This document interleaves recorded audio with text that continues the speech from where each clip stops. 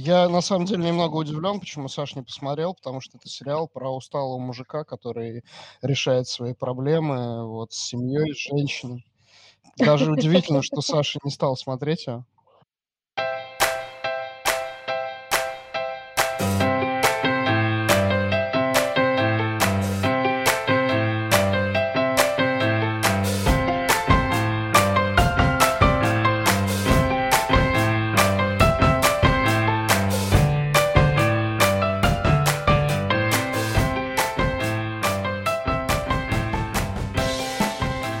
Да, всем привет еще раз. Сегодня мы обсуждаем крутейший ирландский сериал Bad Sisters или «Заговор, сестёр Гарви» в переводе. Да, кстати, я подготовился сегодня к нашему созвону. Вот, я купил себе ирландский виски и сейчас его пью. Скажи сразу, сколько ты уже выпил? Ну, где-то треть. То есть у нас, возможно, снова будет выпуск очень нецензурный с запикиванием. Где мне полвыпуска придется обрезать. Да. Да. Не, ну в этот раз Антона хорошо с интернетом, я слышу, да. Так что спасибо за это, как минимум. Я поменял роутер. О, отлично. Круто. Поменяла роутер ради наших созвонов? Конечно, только ради них. Я надеюсь, что именно ради них. Ну ладно, давайте начнем. Скажу от себя, что я вообще, кстати, как-то случайно пропустила этот сериал, и потом случайно на него наткнулась, и сразу поняла, что хочу смотреть и обязательно буду. И вообще не пожалела, потому что это удивительная смесь жанров, да, комедии, драмы, триллера, и смотрится абсолютно запойно. При этом поднимает самые сложные темы насилия, психологического насилия, там, да, абьюза. В общем, говорит обо всех ужасах, которым могут подвергнуться женщины. И причем интересно, что зло здесь все творит один только персонаж, Джон Пол, в абсолютно блестящем исполнении Каласа Банк, да, актера зовут. Вот, я с ним смотрела сериал «Дракула», и, честно говоря, там он был гораздо менее страшным, чем здесь. Вот, и мне понравилось, но вот у меня единственный вопрос остался, наверное, потому что я привыкла к сложным героям. Вопрос такой, почему все-таки Джон Пол настолько ужасен? Вот что его таким сделало? Или просто для сюжета все зло собрали вот в один контейнер? А разве там не показывали? Можно я начну? Ну, давайте, да, Давай, вы давай. рассказывайте. Да, в отличие, наверное, от большинства предыдущих выпусков наших, вот, мне сериал на самом деле понравился, причем он у меня заходил довольно непросто. То есть с самого начала как бы я смотрел, и мне казалось, что типа это очень какой-то слишком плоский персонаж, Джон Пол. Вот, в плане того, что типа он какой-то, абсолютно, просто невероятнейший мудак.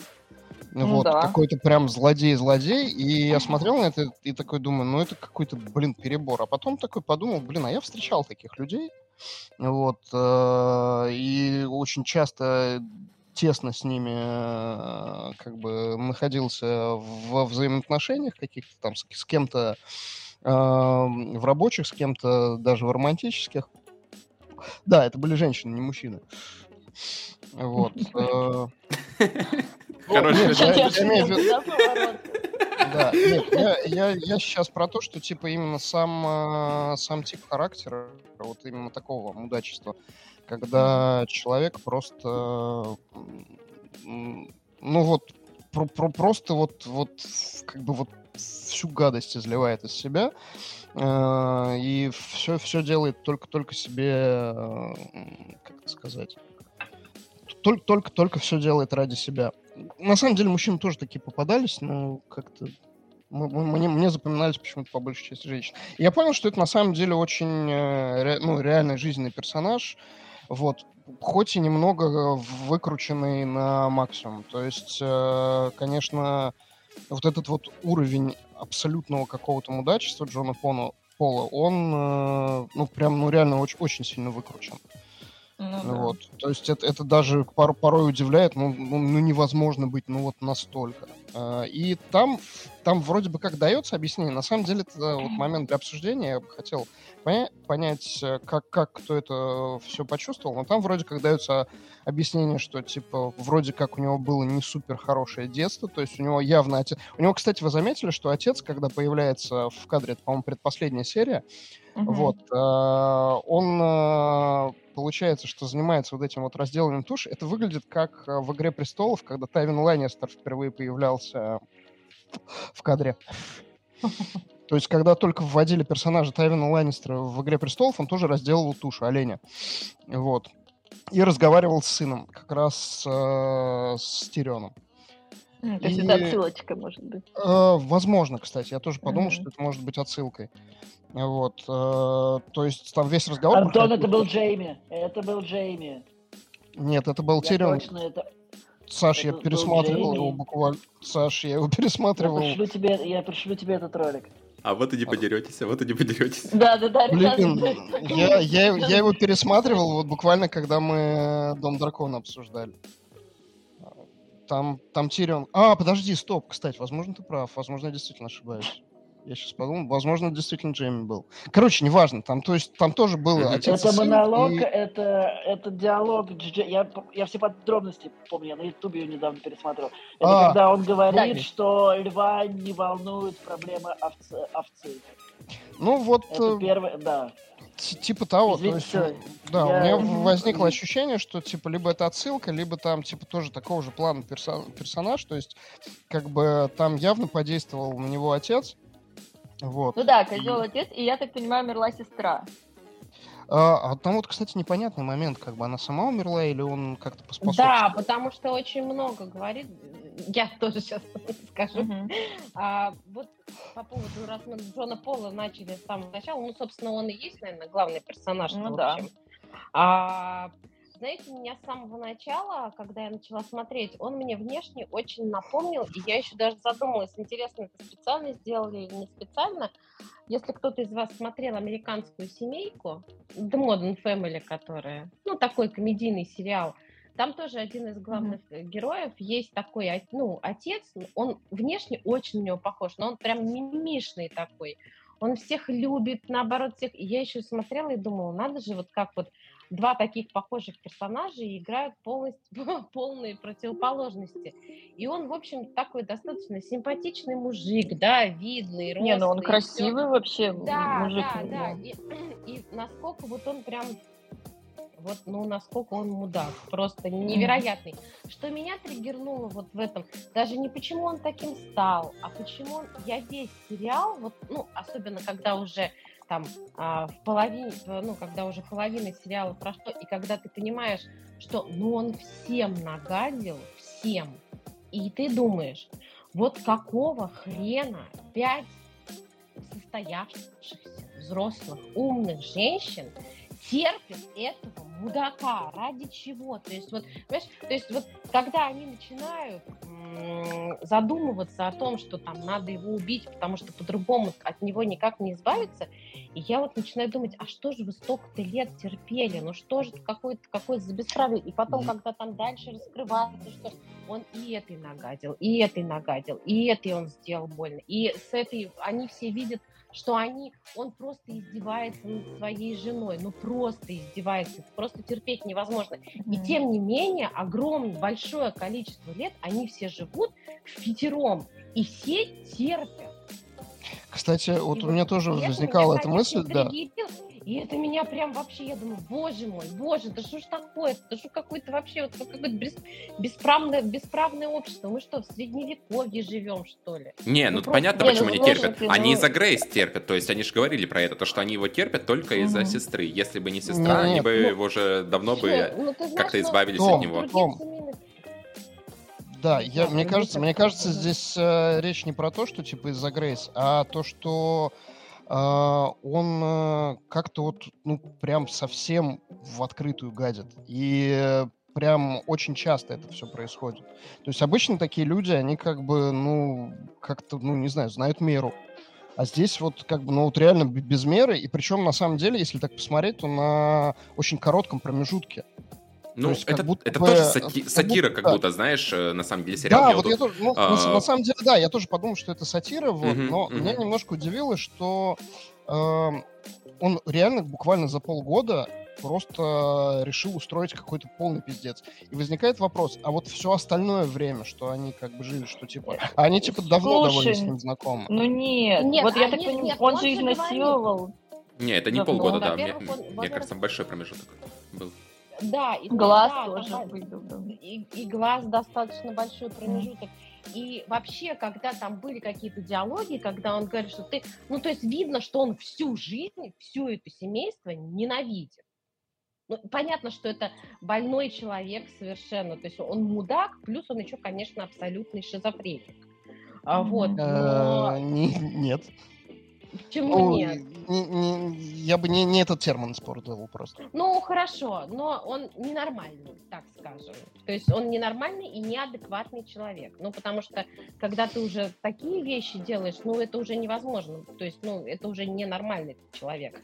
Но, я говорю, меня вот все время преследовала мысль, ну, как же так? Ну, сколько же можно-то терпеть-то? Это же просто какой-то, ну, уже просто беспредел. И все они терпят, и вместо того, чтобы как-то это все решить, ну, там, с самого начала, пытаться его, ну, как-то ее избавить. Ну, вообще, ну, в принципе, они, конечно, решают его убить. Нет, я понимаю, что здесь, наверное, все преувеличено, чтобы это все вот тоже там триггерило и все. Но вот я говорю, у меня вот мысль вот это вот, я думаю, ну, девки, тетки, ну что же вы столько лет-то терпите? Ну, слушай, там же были моменты, когда они говорили Грейс что-то про него, и она им так отвечала прям, ну, немножко даже агрессивно, что вообще-то это мой муж, я его люблю.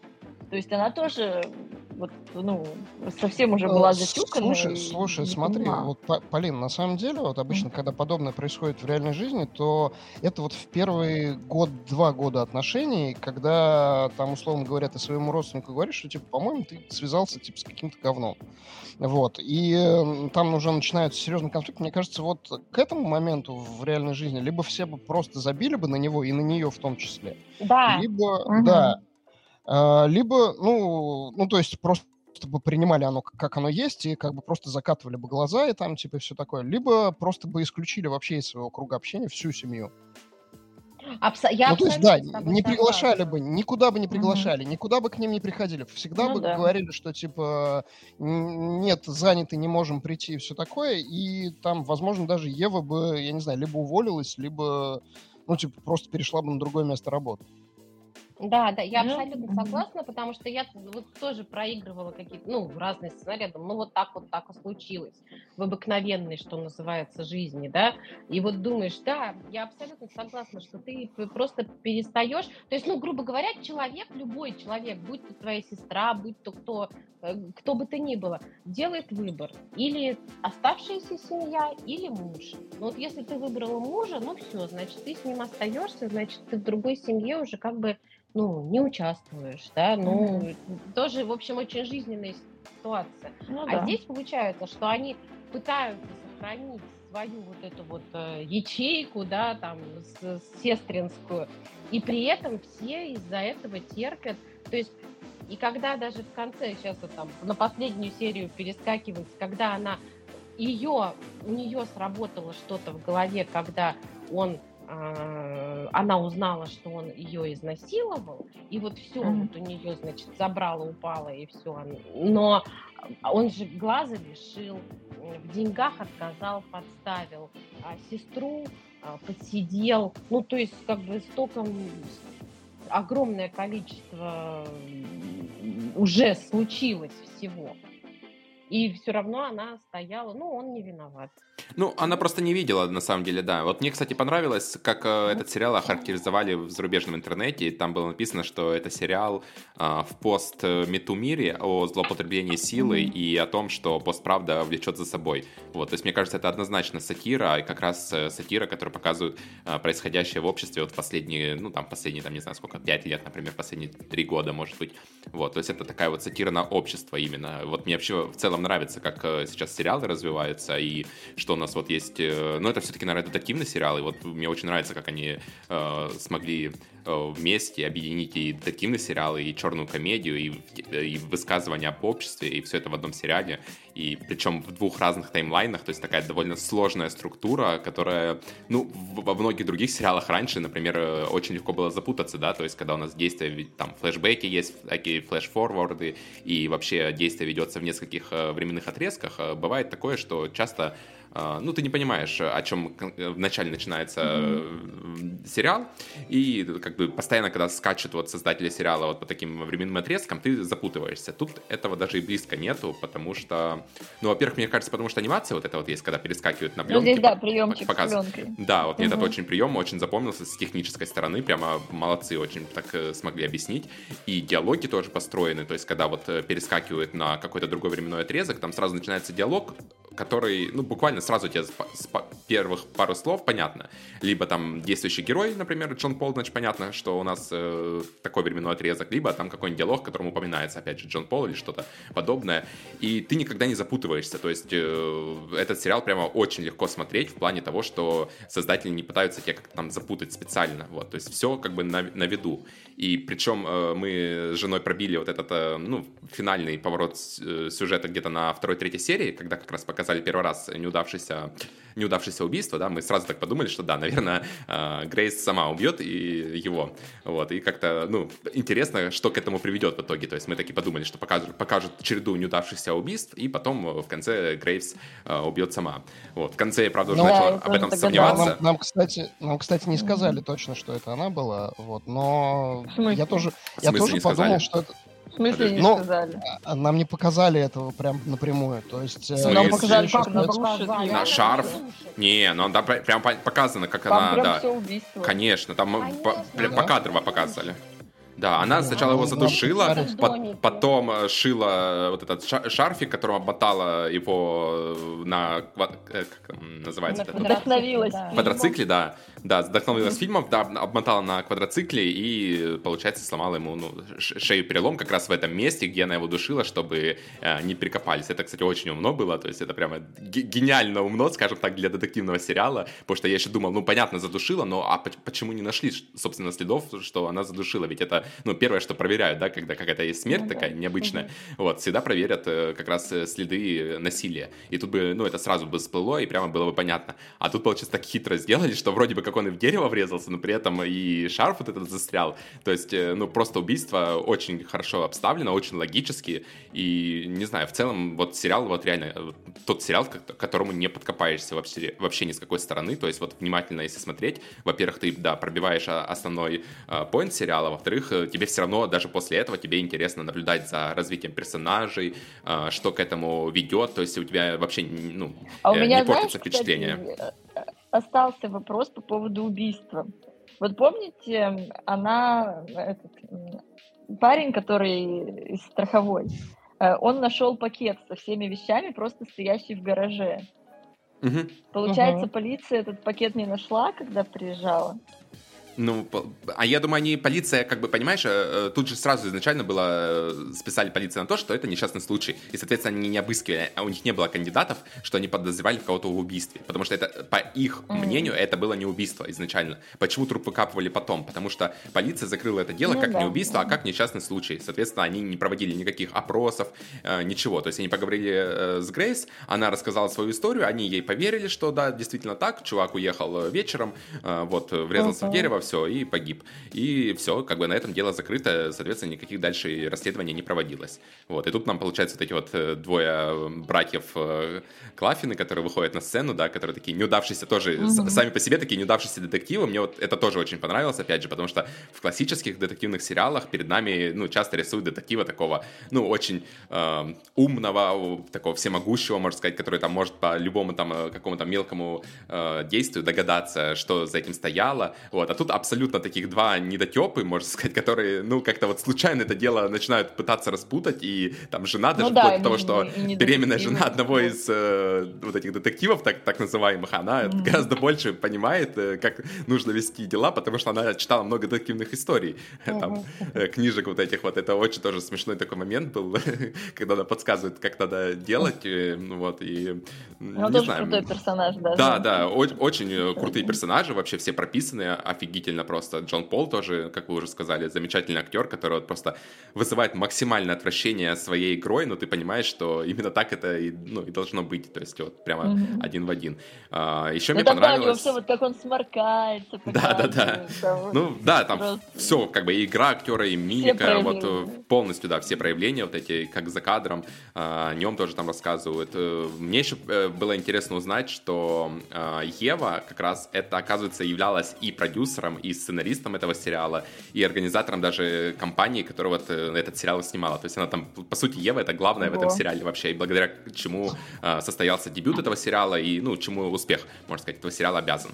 Вот, то есть это было интересно, что вот актриса, которая играет как бы одну из главных ролей в сериале, выступает на таких высоких, ну, ролях, скажем так, и сценарист, и сразу, да, и продюсер очень много. Конечно, продюсерами часто бывает. А сценарист, он же на основе снят бельгийского сериала. Да, ну это называется там как адаптированный сценарий. Да, это адаптированный сценарий, то есть когда пишут уже конкретно под наше время. То есть я не думаю, что в том бельгийском сериале... Как все хорошо подготовили.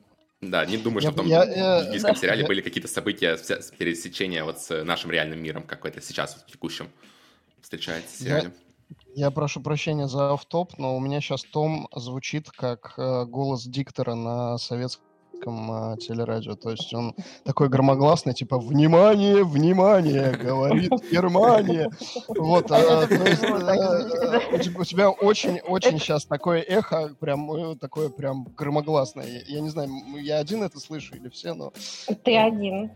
Окей, значит, у меня только Том. Антон, это виски уже дали свои. Нет, Том, все остальные звучат как обычно, а вот ты прям очень громогласно звучишь. Окей. Да, забавно. Ну, в общем, да, я, в принципе, наверное, все сказал о том, что, да, об общих впечатлениях. Дальше можно было бы, да, рассмотреть какие-то моменты, которые показались интересными всем остальным участникам. Да, потому что, мне кажется, сериал это, наверное, ну, чуть ли, наверное, не единственный сериал, который всем понравился, получается, да, то есть даже Антону. Вот, и ругать Саша даже не мог его посмотреть, чтобы поругать. То есть у нас, да, тут единогласно все. Так что, да, давайте дальше рулить. Раз уж мы, знаете, заговорили про общий вообще тренд, ну, там, про влияние сериала на общество, давайте его сравним с сериалами похожими. Мы с вами уже обсуждали, во-первых, почему женщины убивают. Плюс есть сериал, да, «Большая маленькая ложь», который, ну, тоже явно они из одной коробочки. И как вам вообще этот тренд на то, что группа женщин убивает какого-то одного абьюзера? Ну, то есть, ну давай, вот мне интересно, как мужчинам. Смотри, я не знаю, ну, если я не смотрел «Большую маленькую ложь», у меня где-то в бэклогах висит, вот. Мне кажется, почему женщину убивают, гораздо тоньше и гораздо приятнее сделано. То есть я помню, как у меня там были претензии к одному конкретному персонажу, именно как раз за позицию. Здесь те же самые претензии, они как бы несостоятельны, просто потому, что мы видим все последствия их попыток. И все эти последствия нам показывают, что типа, ну то есть реально задается вопрос, стоит ли вообще предпринимать попытки убивать даже вот конченого абсолютного мудака, что, ну, типа, это все может обернуться довольно плачевно. И это реально с каждой новой попыткой оборачивается все плачевнее и плачевнее. Ну да, там ставки повышаются постоянно. И ты постоянно сидишь с этим вопросом, такой, типа, вот, ну, как бы, оправдано ли это? То есть ты ненавидишь, искренне ненавидишь этого персонажа, ты понимаешь, что, типа, он просто абсолютно, как бы, надо что-то с этим делать, но при этом, как бы, все равно вот этот вот вопрос, он висит, и он никуда не исчезает по поводу того, что, типа, как бы вот эти При попытки, этом... вы уверены, что вот это реально вот правильное решение, вот убить именно его? Может быть, есть Нет, в какой-то том-то и другой дело, способ? что... Да, вот в том-то и дело, что при этом тебе все время подводят, если вот там, почему женщины убивают, мы по большому счету понимаем, что там нет другого выхода практически. Ну, Вот, смотри, то почему... здесь, Ну да, то давай. здесь тебе говорят, что нет, что даже конченый мудак, убивать его не стоит. То есть тебе все время возвращают к мысли, что не стоит этого делать. И они, Ну, правда, последствия, уже... последствия как будто бы, ну, Мгм. гораздо хуже становятся. И то есть получается, что, ну, я, видимо, реально просмотрел вот этот вот последний момент, когда Грейс сама его убивала, потому что у меня реально возникло ощущение, что, типа, это за кадром осталось, ну, я суп готовил. Вот. Блин. Да. Да, вот такой уровень подготовки. Я вместо того, чтобы готовиться к сериалу, готовил суп. Я его досмотрел, на самом деле, где-то, наверное, только часа 2 назад закончил. Не, ну это похвально, что ты только начал его, я так понимаю, пару дней назад, и все-таки досмотрел, потому что я сомневался, да. досмотришь ли ты его очень, ну, честно говоря, мы втроем будем обсуждать. Я был готов дропнуть его где-то, наверное, с серии на второй, просто потому что, типа, на самом деле, вот когда вот началась вот эта вот череда попыток, я такой думаю, блин, все, я понял, какой ход у сериала, мне что-то становится уже скучно. Вы мне сейчас будете раз за разом показывать очередные попытки, и как бы, ну, вот это вот был момент, когда я, ну, так немножечко заскучал. Но потом такой, ну, как бы все-таки решил досмотрел, и, в принципе, не пожалел. Ну, то есть, как бы, все хорошо. Вот. Блин, мне кажется, я сбился с мысли. Про убийство говорили, что убийство не оправдано. Что не Да.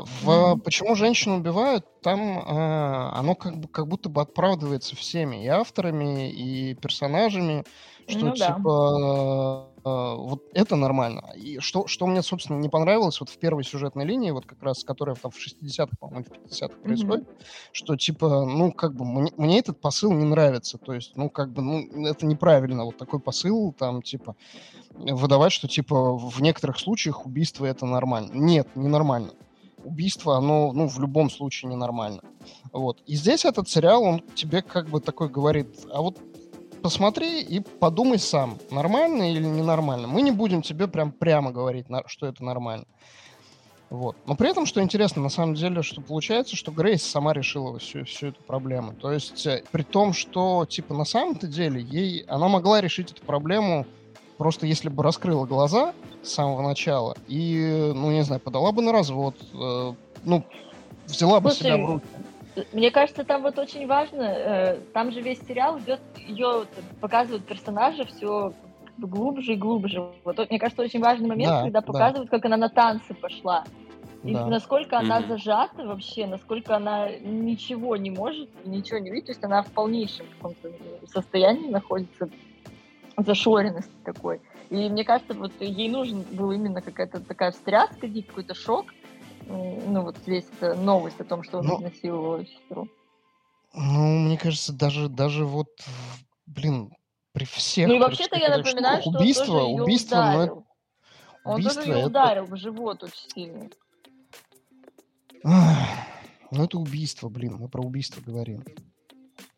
Да нет, не, ну согласна, однозначно, что... да. И как вот Антон сказал, мне тоже кажется, что если бы раньше она это сама заметила бы, не отрицала вот эти все факты, которые ей там сестры говорили вокруг окружающие, и не закрывала бы глаза на вот эти все зверства, которые творил муж, то, ну, конечно, это решилось бы, могло просто разводом, и все бы как бы нормально закончилось со стороны того, что, ну, она больше не имела с ним отношений, сестрам бы тоже не пришлось с ним общаться, и все про него там забыли, он там где-нибудь, ну, единственное, что Ева контактировала на работе, да, но она могла опять же уволиться там и так далее. Вот. Но поскольку тут как бы это сериал, и понятное дело, что должен быть какой-то, ну, кульминационный момент, то тут это доводят до вот этого самого пика, и на пике уже, ясное дело, там уже не остается практически в тот момент, когда она совершила убийство. Ну, наверное, других вариантов у нее действительно уже мало какие оставались, потому что действительно там он ее ударил в живот, одновременно она узнала о том, что сестру изнасиловал, вот, и вот это все наложилось друг на друга, и она, конечно, под состояние аффекта Ну, там он убить. вообще жуть. Вы помните, что он ей там выключает свет, говорит, что ты вообще никто, да, тебя нет. Ну, то есть, там это знаешь, вот одинокий. я вот после просмотра, например, сериала What We Do in the Shadows про вампиров, там вот есть такой герой Тони Робинсон, энергетический вампир. Это вот чувак, который питается эмоциями других, то есть он их специально так вот выводит из себя, там вот, ну, как бы так троллит, можно сказать, да, то есть с кем-то он просто там очень долго просто разговаривает и пытается там вывести на эмоции, кого-то там откровенно троллит, ну, по-разному, в общем, каждому свой подход ищет, вот, и таким образом он вот этими эмоциями питается, потому что он как вампир, который не кровь сосет, а который эмоции людей сосет. Вот как раз Джон Пол, мне кажется, такой персонаж, вот реально вот архетип, вот и я такие архетипы теперь называю энергетический вампир, потому что он сосет эмоции людей, то есть он наслаждается каждым вот этим моментом, которым издевается над другими людьми. То есть вот чувака, например, которого он в педофилии обвинил, тоже такой, ну, это очень неприятный момент, прямо вообще, Ужасный. и да, ужасный такой, который ты реально переживаешь за этого чувака, потому что понимаешь, что он такой, типа, очень добрый, все остальное, вот, и да, и видно, что как он упивается вот этой своей властью каждым моментом, так что да. Ну и вот, кстати, С одной стороны, если говорить... энергетически... Ну, Да, я вот, хотела сказать, что если... все-таки не энергетический. Ну да, тут не энергетически, тут скорее, да, до реальных действий Всё. доходит, да, ты права. Да. Ты права, да. Просто вот мы говорим о том, что вот она должна была там встать, уйти, но опять же, зная, на что он способен, как бы, судя по всему, она не имеет никакого дохода, то есть она находится в полной от него зависимости. Мне кажется, она просто и боится очень сильно даже подумать об этом, потому что технически не очень понятно, как можно с таким порвать. Полин, смотри, мы понимаем мотивацию этого персонажа, ну, то есть жены. Я понимаю ее мотивацию, почему она это сделала. Я не принимаю ее просто саму по Нет, себе. Потому я что не убийство это не оправдываю просто. убийство, да, Да, я это не просто рассуждаю, крайняя почему она мера, так но делает. это запредельная мера. Мгм. Ну, в любом случае. Как Ну да, бы. как бы всегда есть выбор. Да, тяжело, да, очень плохо. Но как бы, убийство это как будто бы ты просто вот все границы стираешь и говоришь, что типа так можно делать. А если ты это объявляешь, то уже, реально просто все, условно говоря, все вот эти вот гуманистические, вся система, которая у нас вокруг складывалась, она просто рушится сразу же после этого. Ну вот как какой-то вот у меня такая позиция. Да, я абсолютно согласна, потому что и ты понимаешь, что дальше они вроде бы все такие потом такие хорошие, счастливые в итоге, но у них, между прочим, на руках так-то уж, в общем, хэппи-энд, в общем, очень относительный, потому что они еще по ходу загубили несколько живых существ. Ну, я не говорю Мать даже его людей. еще убили. Ну, во-первых, нет, мать его, собака, понимаешь? То есть вроде бы они все такие, Глаз слава инструктора. богу. Да, глаз инструктора, вот, то есть, и ты думаешь, нет, девчонки, конечно, у вас, наверное, теперь все будет хорошо, но вообще-то у вас руки-то, в общем, по локоть. Ну, слушай, во всем. справедливости ради, они это тоже отыгрывают. Помните, когда Бека хочет отравиться? Ну да. И они показывают, что вообще с этим жить-то тоже такое себе. Ну да, и у всех у них дети, и, в общем, я говорю, то есть это очень такой, в общем, хэппи-энд весьма условный.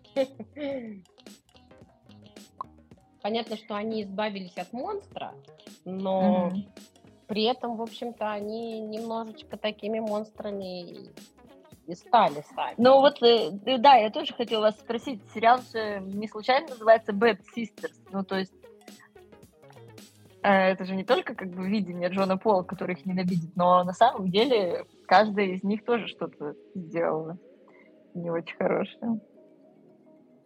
Ну да, в общем. Нет, сериал очень классный, потому что мыслей после него много, и все разные, но, в общем, да, он при этом, при всем, сериал, конечно, совсем не позитивный. Ну да. А у меня еще, знаете, была теория, почему Джон Пол так ненавидит сестер. И я думала, что это потому, что его сестра в детстве умерла, ну, как я поняла опять. И он завидует, что у Грейс есть такие сестры и такая тесная с ними связь. Ну, он же, опять же, он ненавидит не только сестер, видишь, он ненавидит всех. То есть тут Ну, нету вообще, такого, да. что он именно к сестрам так относится. Он просто ко всем окружающим его людям, кто близко с ним как-то соприкасается, он так относится. То есть тут нельзя объяснить это чем-то логическим, мне кажется. Это просто такой характер вот этого персонажа. Да, смотри, опять же, я вот сейчас вспоминаю людей, с которыми я сталкивался, вот с подобными чертами характера. Они обычно считают, что они гораздо умнее всех окружающих и знают, как надо жить. А, типа, все остальные люди вот из их окружения, они, типа, не знают. И их надо, типа, либо научить, либо заставить вести себя правильно. Вот. Ну да. И, скорее всего, у Джон Пола примерно та же мотивация. Он смотрит на всех окружающих, на сестер на этих. Тем более, что мы знаем, что он сексист, расист и все такое, и там, типа, ну, то есть там вообще все черты отрицательные. Букет. В нем сложно, да. Вот. И он абсолютно вот каждого человека в этом свободном современном мире считает, что, типа, эти люди просто неправильно живут свою жизнь и все портят всегда. Да, и при этом он же прикрывается вот этими традиционными ценностями, что там нельзя изменять, нельзя да, пить, типа они у него есть. женщина, Типа да, дом. он считает, что типа вот это вот самое главное, основное, что у него есть. Вот то, что он их придерживается, это уже... даже если он какие-то там, допустим, гадости делает, что-то неправильно делает, он это оправдывает тем, что типа вот, но у меня есть хотя бы вот эти ценности. И это самое важное в моей жизни, и если я буду этого придерживаться, то, типа, если все будут этих традиционных ценностей придерживаться, вот там хотя бы каких-то, вот у него есть система ценностей, и если вот все этой системы будут придерживаться, то мир будет прям вот идеальный, прекрасный. Вот. Но мир не придерживается этих ценностей, потому что люди разные, и он считает, что этих всех людей надо либо воспитать, либо наказать. Либо заставить, либо наказать. Да, либо наказать. Но в нашем случае, вот в случае этого сериала, он в основном только наказывает. Ну да. Ну, я говорю, шизофрения. Ну, это не шизофрения, это не шизофрения. Это... это маньячное состояние. Ну, это отклонение какое-то. Да, отклонение, да, но отклонение. это что-то вроде там синдрома Бога, я не знаю. Ну, причем я не психолог, я он просто реально... очень хорошо продумывает вот эти свои злодеяния. Вот помните, он прям выстраивает, когда он вот этого своего соседа, он заводит диалог сначала с ним, специально, чтобы у него на компьютере это было. Ну да. На работе тоже То же самое. долго вынашивал планы. Да, это прям долгий проект. Кстати, я вспомнил один момент был, когда... это, по-моему, было, когда он приехал, когда он проследил за Урсулой, когда она с любовником встречалась. Если помните, он тогда возвращался на работе на машине, ему звонок был от начальника, типа, ты где пропадаешь? Да. Он, типа, вот в этом моменте мне показалось, что он, типа, не идеален на самом деле. На работе к нему, на самом деле, как бы многие относятся как, реально как к человеку, который, типа, тоже косячит. Но он этого не признает. Опять же, он ставит в себя выше всех остальных, там, типа, включая даже начальство, там, кого угодно. Вот. Но, как бы, факт в том, что он, тоже косячит. Получается, что, типа, раз на него наорали, когда, типа, где ты пропадаешь, то есть это не первый раз получается. Ну, то есть он все-таки тоже косячный. Он не супер продуманный, не супер умный чувак. Ну да, у меня вот не складывается там впечатление, что он какой-то супер умный. Он же просто за счет вот какой-то дурацкой хитрости, даже не хитрости, не знаю, как подлости. Да, и подлости. Наглость, подлость. Ну да, то есть ужасно, явно его... Ужасно. Конечно, нарисовать такого и, главное, в общем, сыграть, надо отдать должное еще раз актеру, то, что сыграл он великолепно. Что так ненавидеть одного человека на протяжении всего сериала, это тоже надо стараться. Ну да. При этом он же умеет вот улыбаться и быть таким, типа, миленьким, идеальным мужчиной. И что тоже важно, там тоже есть момент, когда Грейс говорит своим сестрам, что для меня он по-прежнему, типа, gorgeous, он такой весь прекрасный. То есть она постоянно говорит про его красоту, и как для нее это важно. Не, ну он как бы, он при ней все-таки ведет себя так еще как бы по-хитрому. То есть у него есть там типа моменты, когда он типа проявляет ей внимание. Вот там вот момент был, по-моему, в одной из первых серий, когда он типа шампанское принес. Такой... Потом, чтобы ее не пустить. Да, чтобы ее не пустить, но при этом это выглядело так, как будто бы он заботится о ней. И там есть эти моменты, ты уже потом сразу же начинаешь считывать, но как будто бы это все выглядит, что, типа, ты заботливый муж такой, типа, очень такой, типа, правильный, там, типа... Опять же, у него есть система ценностей, и он, типа, говорит, что, типа, это... Ну, как бы никто не будет оспаривать, там, допустим, эти ценности, ты говоришь, что, типа, они плохие, там, типа. Как бы, разве хорошо изменять партнера в отношениях? Нет, не хорошо. Разве там, типа, злоупотреблять алкоголем хорошо? Нет, не хорошо. Там, типа, то есть, как бы, все вроде бы как это принимают, всю эту игру. Но он, как бы, дело в том, что вот конкретно этот человек все это возводит в абсолют. Ну, да, на самом деле, ты даже, вот я вспоминаю, мне кажется, в первых сериях не было понятно, что он такое уж откровенное зло. То есть ты постепенно, ну, сначала он такой просто, ну, как будто просто неприятный, там, вначале показан тебе. Ты такой, ну, окей, ну, типа, ну, тут даже бессмысленно его убивать, типа, за что его вообще убивать было? Просто неприятный персонаж, которого вот почему-то решили убить. Вот, а потом, да, постепенно нам раскрывают его характер, и в итоге вот приводят вот к тому, что мы видим уже, да, то есть его характер реально постепенно раскрывается. Нельзя сказать, что с первой серии там прямо показывали, что он там какие-то зверства совершает, там глаз выбивает, там, или вот обвиняет кого-то в педофилии. То есть изначально у него такие были, ну, скорее, действительно такие, не знаю, подлянки, да, просто такие небольшие подлянки, за которых, ну, понятное дело, никто никого убивать не станет. А потом, когда нам раскрывают, да, уже, что понятно, что у каждой сестры есть своя мотивация, вот, там уже, да, раскрывается вся правда, и понимаешь, насколько этот персонаж отвратительный. То есть его так очень постепенно и аккуратно раскрывают, и поэтому, возможно, ты как раз веришь, потому что если бы в первой серии сразу начали с чего-то жесткого такого, то, ну, это бы просто уже, да, сразу, может быть, какое-то недоверие у тебя закралось бы, что, типа, не перегибают ли создатели планку, а так вот, поскольку постепенно нас погружают в эту атмосферу, в это все происходящее, ты очень сильно сопереживаешь как раз всем вот людям вокруг.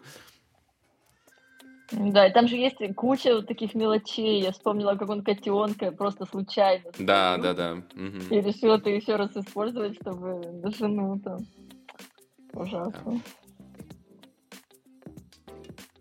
Ну, написан сериал, конечно, вообще превосходно, мне кажется. То есть вот как именно написан, как персонажи написаны, как в целом вот сценарно он подается, мне прямо очень понравилось. От этого прямо вот, вроде бы такой обычный сюжет, казалось бы, но при этом, да, все так снято и подается очень, очень клево. Прямо оставляет очень приятное впечатление сериал. Хотя сам сериал, конечно, да, не совсем неприятные вещи показывает. Мне очень понравилась девушка, которую я узнала. Помните, один из наших первых сериалов, который мы обсуждали, Да. Вот это вот, я прям обрадовалась, когда я ее увидела. Вот Бекка, да. Здесь она совсем не страшная, да. Я на самом деле после вот этой ее роли подумал, что она в том сериале не доигрывала. Вот, у меня возникло ощущение, что типа, вот по сравнению в ее глазах, он, по-моему, по-русски звучит, вот, как будто бы там она играла в полсилы, что ли, вот, что-то такое у меня вот возникло ощущение. А здесь она гораздо интереснее и приятнее играет. Я сопереживала очень ее роману со страховщиком. Ну да, тоже интересный ход на самом деле. То есть вроде бы основная действующая, одна из основных действующих лиц, да, и вот роман с как раз детективом таким показывают, то есть непонятно, кто-то проболтается, понятно, что это не просто так показывает нам, что, скорее всего, кто-то из них проболтается, либо с одной стороны, либо с другой. В итоге, получается, с обоих происходят, да, утечки.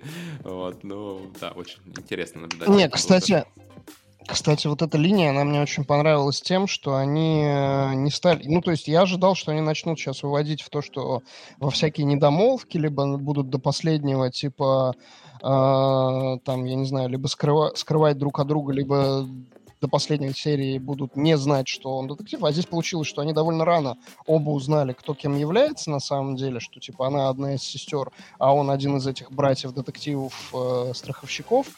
И что потом происходит дальше? То есть дальше он сразу же признается своему брату, что типа я с ней сплю. Брат ему говорит, типа заканчивай это. Она признается своим сестрам, я с ним сплю.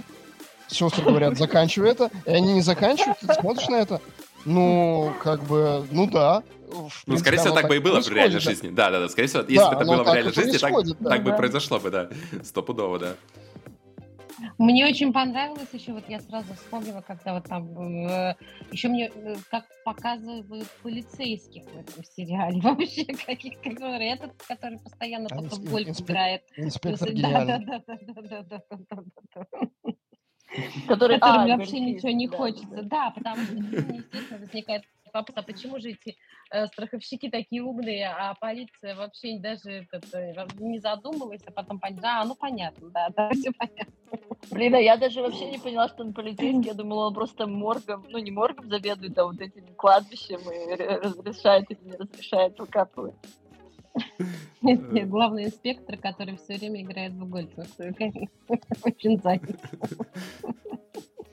Ну, мне кажется, это они там по своим полицейским проехались, так, в общем. Ну да, тут реально высмеивают очень много таких. Даже, может, что-то мы даже, может, не понимаем, потому что живем в другом обществе, все-таки не в американском. Они там явно, да, проезжаются по многим темам, по некоторым вскользь, по некоторым, вот, да, плотно. Нет, но это тоже не американское, это же британское. Ирландское. Даже ирландское. Ну, насчет... Ну, хотя, да, действие в Ирландии, но мне кажется, все-таки темы более американские поднимаются в сериале, потому что, ну, не европейские, скажем так, вот этот... Опять же, там вот эта отмена, там МИТУ, вот это все, это больше, мне кажется, к Америке причастно, чем а ты думаешь, Европе. что в Европе, мне кажется, этого Том, нет? не согласен. Насколько я знаю, в Британии эта тема довольно широко и освещалась, и поднималась. Ну, Британия — это не Европа, да. Британия, ну, может быть, да, я от Ирландии далеко. Просто в Европе нет, я такого не чувствую. Ну, вот именно в Британии, может быть, да, потому что Британия, поскольку уже вышла из Евросоюза, и до этого, в принципе, они были тоже так, ну, довольно сильно отличались от остальной Европы. То есть, что, скорее всего... у тебя там нет нашествия феминизма, что ли? Ну, у нас как-то все, да, у нас это меньше в целом все эти темы, вот я, насколько вижу, в обществе, там вот это феномен отмены и всего вот этого прочего, он тут, ну, опять же, у многих неоднозначное к этому отношение, и тут нет такой психоза, как мне кажется, как это в Америке происходит. То есть это в гораздо меньшей степени, прямо, ну, сильно в меньшей степени. То есть, мне кажется, в сериале именно пока ориентировались на общество. Ну, опять же, на Apple TV выходит, то есть это, понятное дело, больше на американское общество нацелен и сериалы, и в целом, кого показывают они. То есть они знали, для кого они это снимают. Так что, да, мне все-таки кажется, это больше на американские темы высказывания. Ну, не знаю, мне кажется, что насилие в семье — это, в общем, такая достаточно международная... Нет, насилие — это жесткая тема, да. Нет, это да, это правда, да. Это вот такая довольно больная тема тут. Конечно, особенно я просто очень хорошо помню, когда британские и СМИ британские и писали, особенно когда это все в ковид пошло, у них там такой всплеск был насилия. То есть я, в принципе, понимаю, к чему и для чего, в общем, снят этот сериал, потому что он действительно, в общем, на острие, потому что насилие в семье — это по-прежнему одна из самых таких... самых нерешаемых проблем, с которыми никто не может решить.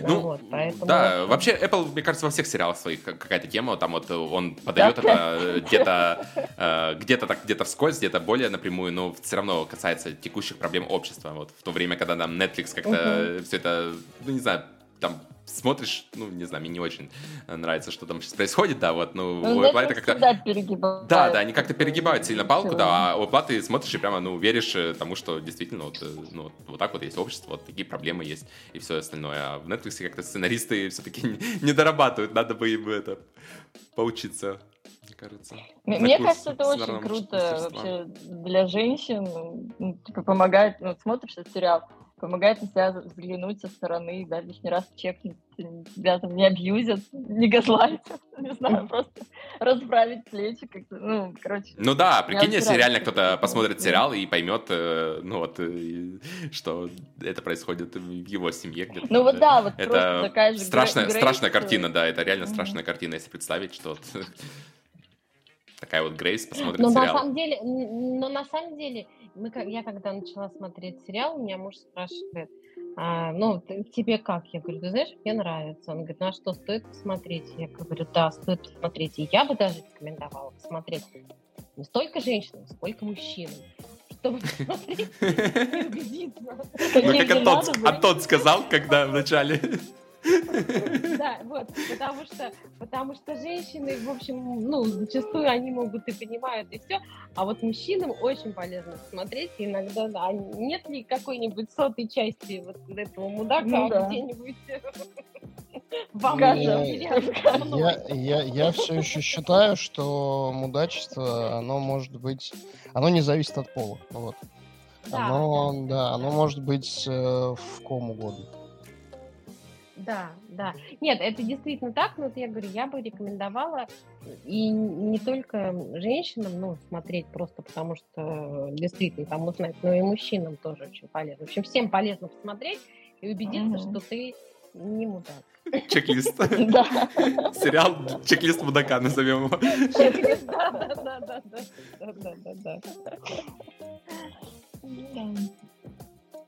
Есть ли у вас любимая сестра? Кто вам больше всех понравился из 5? Бека. Все, я закончил. Молоденькая, секси. Да, все. А мне вот на самом деле все понравились. Мне меньше всего понравилась, как же ее зовут? Урсула. У которой любовник был. Да, Урсула. Ну, да, мне тоже она меньше всего. Она, конечно, не сильно вызывает сострадания. Знаете почему? Знаете почему? Потому что... Знаете почему? Нет, потому что... то, что фотку сделал, это хорошо. У нее очень милый муж. У нее очень милый, очень ну, кстати, хороший мужик, кстати, да, который прям оттягивает на себя все. То есть ты такой думаешь, ну ты зачем? Он же такой хороший мужик. Вот ну да, если бы Грейс изменяла, то как бы тут еще, ладно, там какие-то могли быть эти, да, оправдания. Ага, попробовала бы Грейс изменить, там, ее бы любовника в тюрьму сразу, это засадил бы Джампо. Нет, слушайте, там тоже, или убил. Про Урсулу очень важный момент, там тоже вначале это проговаривается, что она сестрам рассказывает, что она с любовником снова чувствует себя молодой. И, внимание, у женщины 3 детей. Ну, как бы, ей явно не хватает. Один из которых ребенок с особенностями. Да, ей явно не хватает. Она просто немножечко в своем в своей семье погрязла немножечко. В буднях семейных ей просто хочется развлечься. Просто любви, да? Ну, снова почувствовать себя молодой, беспечной. Я вот очень хорошо ее могу понять. Да, Саша, ты не слушаешь? Саша, ты слушаешь, да? Нет, Саша не слушает как раз. И сериал не смотрел, и не слушает, да. Я не оправдываю. Саша тоже, мы каждый раз смотрим. Слушаю я вас, слушаю. Если там женщины такое делают, Саша... Я не понимаю, что такого, что они его убили. Спать с ножом под подушкой теперь. Усталый мужчина на работе, у него семья, жена. Вот тебе надо было посмотреть, Саша. У него проблемы. Целых 5 проблем. Жена и 4 сестры. Ну, что он вот к сестрам реально прикопался? Это вот вообще не его проблема. Он реально... Ну, маньяк, но я говорю, он все-таки ненормальный, абсолютно он ненормальный человек, да, поэтому... учитывая еще тем, что он с отцом сделал, например, ну, это вообще, да, как бы даже близко к нормальности не лежит. Заморозить человека в холодильнике. Тоже очень прикольно сделано, когда он сначала такой, типа, папа там ему говорит, ну, типа, он сначала офигел, а потом секундное размышление, и он понял, что надо делать. Слушайте, кстати, вот момент, который я прям обратил на это внимание, когда сегодня смотрел, когда мать умерла у него. Это же показано на самом деле очень хорошо. То есть я реально смотрю, эта сцена длится где-то, наверное, минут 2-3. Я вот большую часть этой сцены не понимаю, он смеется или плачет. Нет, он смеется, плачет. потом плачет, да, но это такой... Да, это же очень хорошо сыграно. Это же, это реально очень хорошо сыграно. Это круто, когда он такой, типа, маме, что ты сделала? Да, крутой момент. И тогда я, кстати, поняла такая, типа, типа, хотя бы мать свою любит. Хоть как-то, хоть поплакал. Ну, там как будто бы целая гамма чувств, на самом деле, пронеслась. С одной стороны, типа, там же они говорили о том, что, типа, его мотивация в том, что, типа, если она умрет, то ему как раз достанутся все деньги, там, типа, вся вот эта вот тема. Потому что если вскроется смерть отца, то все деньги уйдут матери просто. А здесь получается, что он, с одной стороны, типа, освободился от этих своих вот этих вот тем. С другой стороны, как бы, ну, все-таки мать. И получается, что он все равно любил. Ну да. Нет, ну там вот он нормально к матери относится, и к дочери вроде нормально, не считая того, что он ей лифчики не разрешает носить.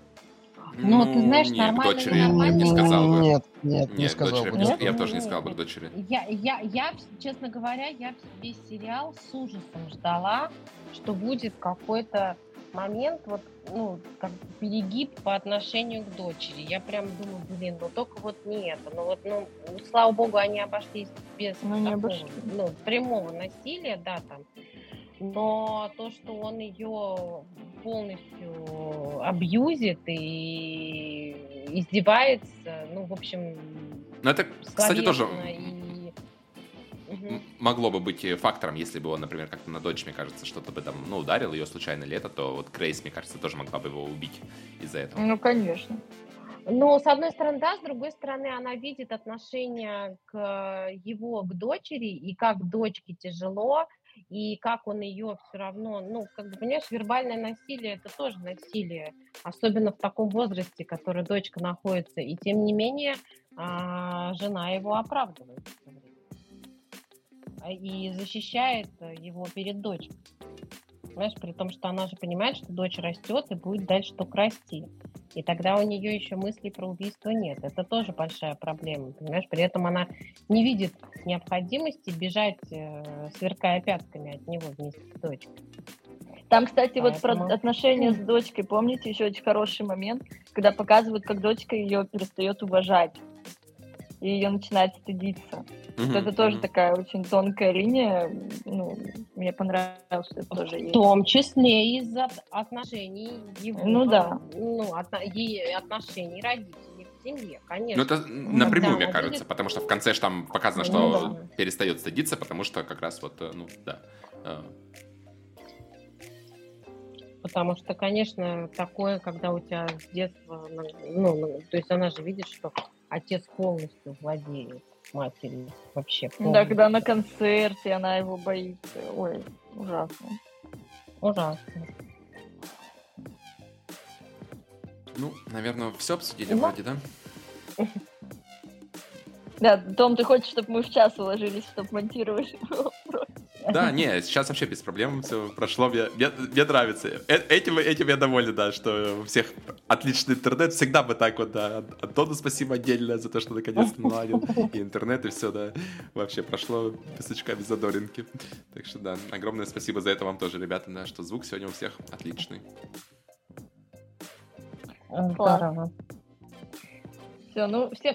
слушайте, по поводу следующего сериала. Я хотела спросить, есть ли у вас желание обсудить второй сезон «Белого лотоса»? О, у меня очень большое желание есть. Я начал его смотреть, О, и Господи. там 2 серии, мне прямо очень нравится. Это фантастика. Да, мне слушайте, второй это- сезон прямо... Антон, если ты не смотрел его, мне кажется, второй сезон тебе может действительно зайти. Второй сезон Он я лучше. Он действительно лучше, да. А Ну, что то я есть, говорил по поводу... Я забыл, что я говорил по поводу первого сезона. ну, первый ты сказал, что нормально, тебе он, я так как помню, что он тебе и не то, что не понравился, но и не сильно понравился. То есть ты такой, типа, Не, все, я вспомнил. не- Он мне понравился, как он сделан, мне не понравился тот посыл, который был в нем. Вот, я вспомнил. Да, и, в общем, первый сезон, да, там потому что все были мерзкие гады. Да, ну во втором сезоне Да, какая-то я- с персонажами вообще фантастика, я не знаю, они так Я прописывают вспомнил. персонажей, что Я я вс- просто офигеваю, насколько хорошо прописаны тут персонажи. Да. Вот даже сравнивая с тем же самым вот как раз Bad Sisters, ну даже в Белом Лотосе, ну может быть даже лучше прописывать, не знаю, ну прямо Лучше, вообще абсолютно. очень Нет. очень клево. Я еще не Ой, досмотрел, я конечно, считаю, да, но мне очень нравится Он пока еще что. 2 серии. У меня еще Ну вот 2 смотрите, серии, то есть да, я как смотрю раз... каждый раз, Да. когда выходит, и я в восторге. То есть на самом деле он на 10 голов выше, чем первый сезон. Да, да. Вот по Ну, мне. я бы с удовольствием обсудил бы второй сезон, на самом деле, да, даже если Давайте вот мы тогда втроем как раз соберемся. вот, осталось 2 серии, мы можем, ну, просто без голосования через 2 недели обсудить Да. его. Да, 2 давайте. недели. Я за. Я постараюсь успеть за 2 недели. Саша, ты слышишь? Ой, смотрит Ты он на- постарайся Саша не посмотреть. Почему? Он не будет смотреть, Саша, скажи, почему. Опять какая-то у него Если причина, ты потому нас что его надо слышишь. играть в игрушки. Потому что его надо играть в игрушки какие-то. Нет, Стопудово. короче, Саша, видимо, уже играет и ничего не слышит. Том, Саша... кто бы говорил? Ну, я нахожу там времени такое посмотреть сериалы и место. обсудить. Заведи детей, что я могу тебе сказать. Так вот. Заведи детей, играй в Там это игрушки. опять мерзкая баба, я не хочу вообще Да, Саша не касаться к ней. выносит Таню. Ой, ладно. Но, слушайте, она здесь, во-первых, она здесь совершенно другая, и... Её вообще мало. Да. Визуальный ряд. Ну, в общем, я даже не буду сейчас начинать обсуждать, потому что я в восторге. Я еще не знаю, чем он закончится и что будет в следующих 2 сериях. Но вот те серии, которые я посмотрела... Концовка последней серии. Это прям... Ну да, я даже по 2 сериям реально видно, насколько скачок, да. То есть, если первый сериал столько наград там забрал, то второй, да, ты начинаешь смотреть сезоны и понимаешь, да, что тут реально еще скачок вверх произошел. Второй фантастика. И вообще... Второй фантастика, и самое главное там Италия. Да. Италия, кстати, да, тоже большую эту сыграла, потому что да, мне тоже очень нравится, что наконец-то близкие темы, а не вот это вот Гавайи всякие, непонятно что там. Да, тут Италия как раз родная. Извините, я не знаю, почему меня это так веселит, но мне почему-то нравится представлять, что, во-первых, здорово, что Саша в этом обсуждении вообще не принимает участие, но это как будто бы его позиция такая, что, типа, он все это обсуждение был на стороне Джона Пола, и я представляю, на самом деле, я просто вообще ничего не буду говорить сегодня. Антон вообще, ой. Я сегодня буду вот в такой позиции. Мне нечего обсуждать. Антон жжет сегодня. Хороший виски. Да, это виски меня жжет. Могу посоветовать. Называется... Не буду советовать, потому что мы же будем это выкладывать. Ну, ладно, окей, не буду вам советовать. Просто ирландский виски. Алкоголь — это плохо. Apple TV. У нас один спонсор. Да. Все, ребят. Рада была, как всегда, с вами поболтать. Очень рада. Спасибо вам большое. Да, отличное настроение под конец недели. Да, всем хорошей недели следующей. Давайте, пока-пока. Спасибо, пока-пока. Пока-пока.